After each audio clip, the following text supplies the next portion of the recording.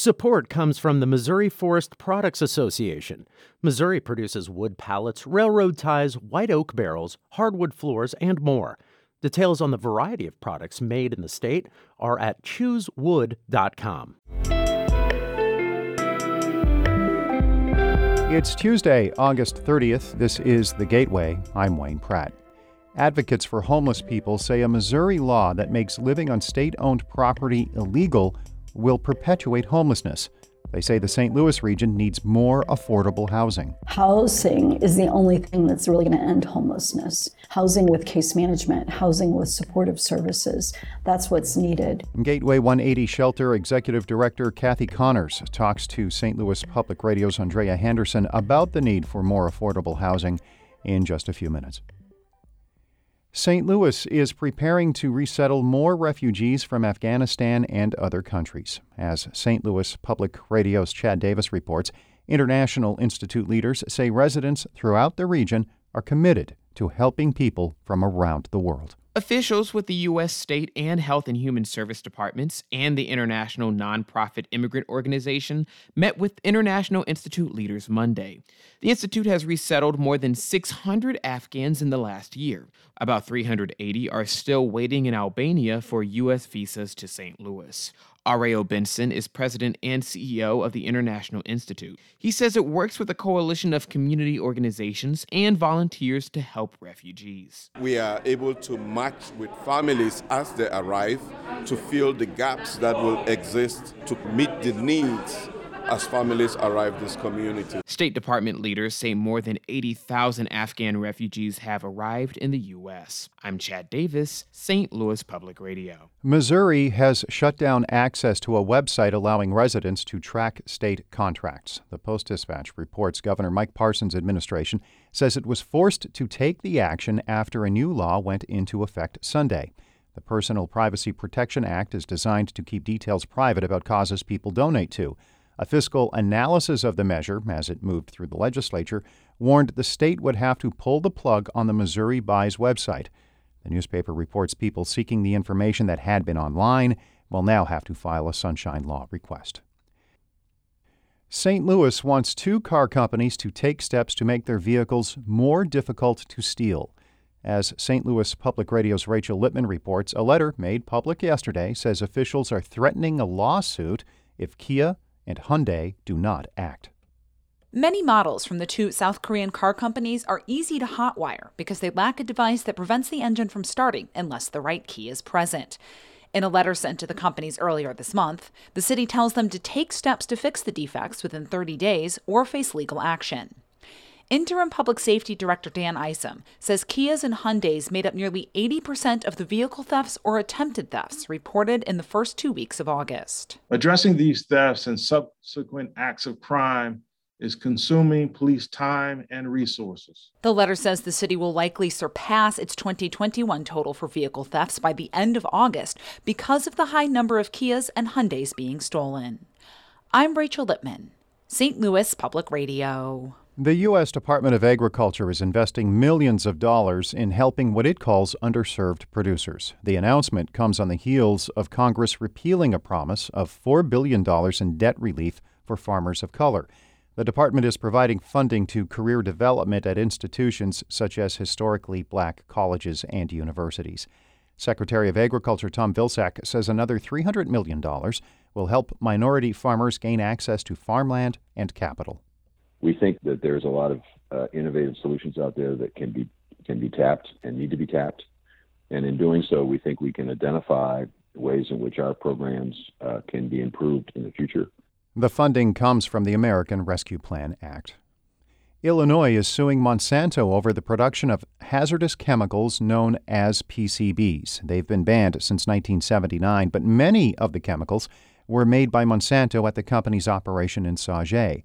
The lawsuit by Illinois Attorney General Kwame Raoul alleges the company knew about the dangers of PCBs but publicly denied knowing about the risks to humans and the environment.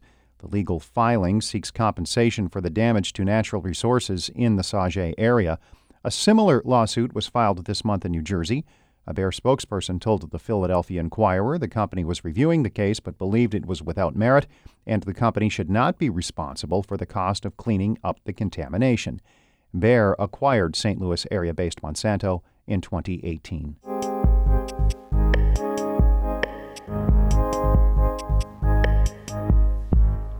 People in the St. Louis region are becoming homeless, partly because they lost jobs during the pandemic or they can't afford rent.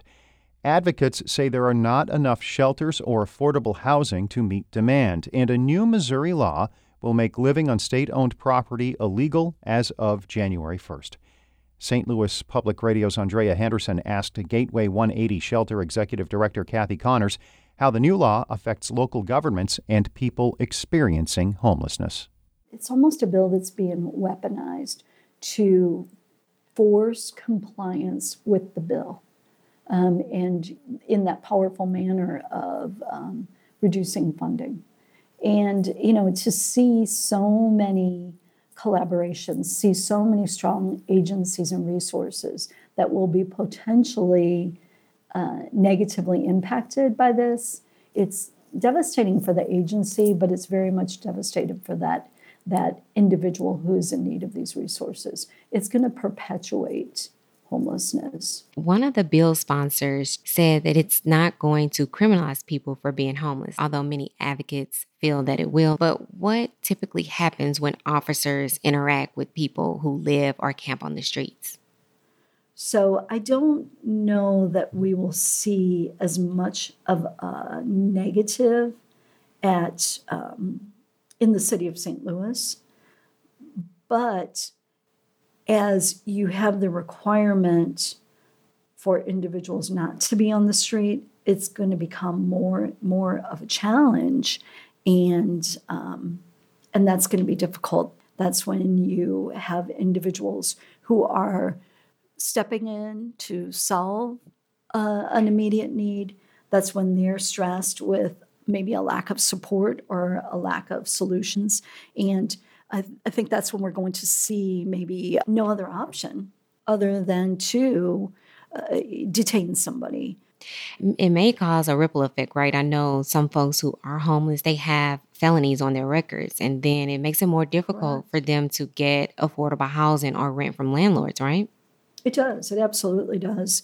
And it also creates a difficulty for employment purposes. So that record, that misdemeanor, is going to be a barrier. And from the law, it seems like the state lawmakers want to get people off the streets and into housing immediately. But the issue lies where there is not enough housing. So how do you see this law being enforced by local governments if we don't even have enough housing to support that? I see it as being a large conflict.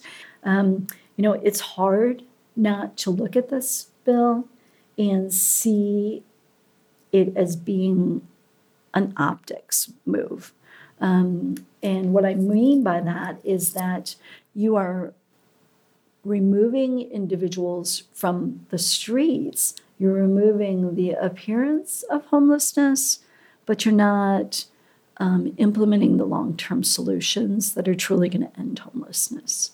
And what are some of those solutions that you think that cities and counties need to do in order to solve homelessness? Yeah, more investment in housing that is supported. So housing that comes with case management, as well as, the connection to other community resources, whether that's mental health services, medical health services. The other thing that I would have to say is there's a need for day services that would allow individuals a place to get on the computer and check your email if you've made a job application or a housing application, a place to take a shower, wash your clothes, just some place to regroup if you don't have that space that's available to you at night, and if basically you are being swept up off the streets, which is what it feels like. That was Gateway 180 Executive Director Kathy Connors speaking with St. Louis Public Radio's Andrea Henderson. Our David Casares edited that report. Before wrapping up today, another historic night on the baseball diamond for a future Cardinals Hall of Famer. Albert lifts it in the air, out to deep right, at the wall, gone! 694 on an opposite field home run, and it's history. The 450th different pitcher that Albert is homered against. Yes, another home run for Albert Pujols, but this one is different. As we heard in that audio, he has now hit a home run off 450 different major league pitchers. That's a record. Pujols is retiring at the end of the year. By the way, the Cardinals won yesterday's game in Cincinnati.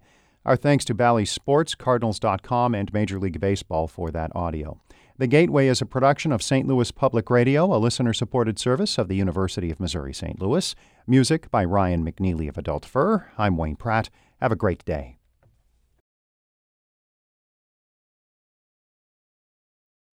Support comes from Mosby Building Arts, a design-build company committed to remodeling the right way. Visit callmosby.com to get project inspiration for any room of your house.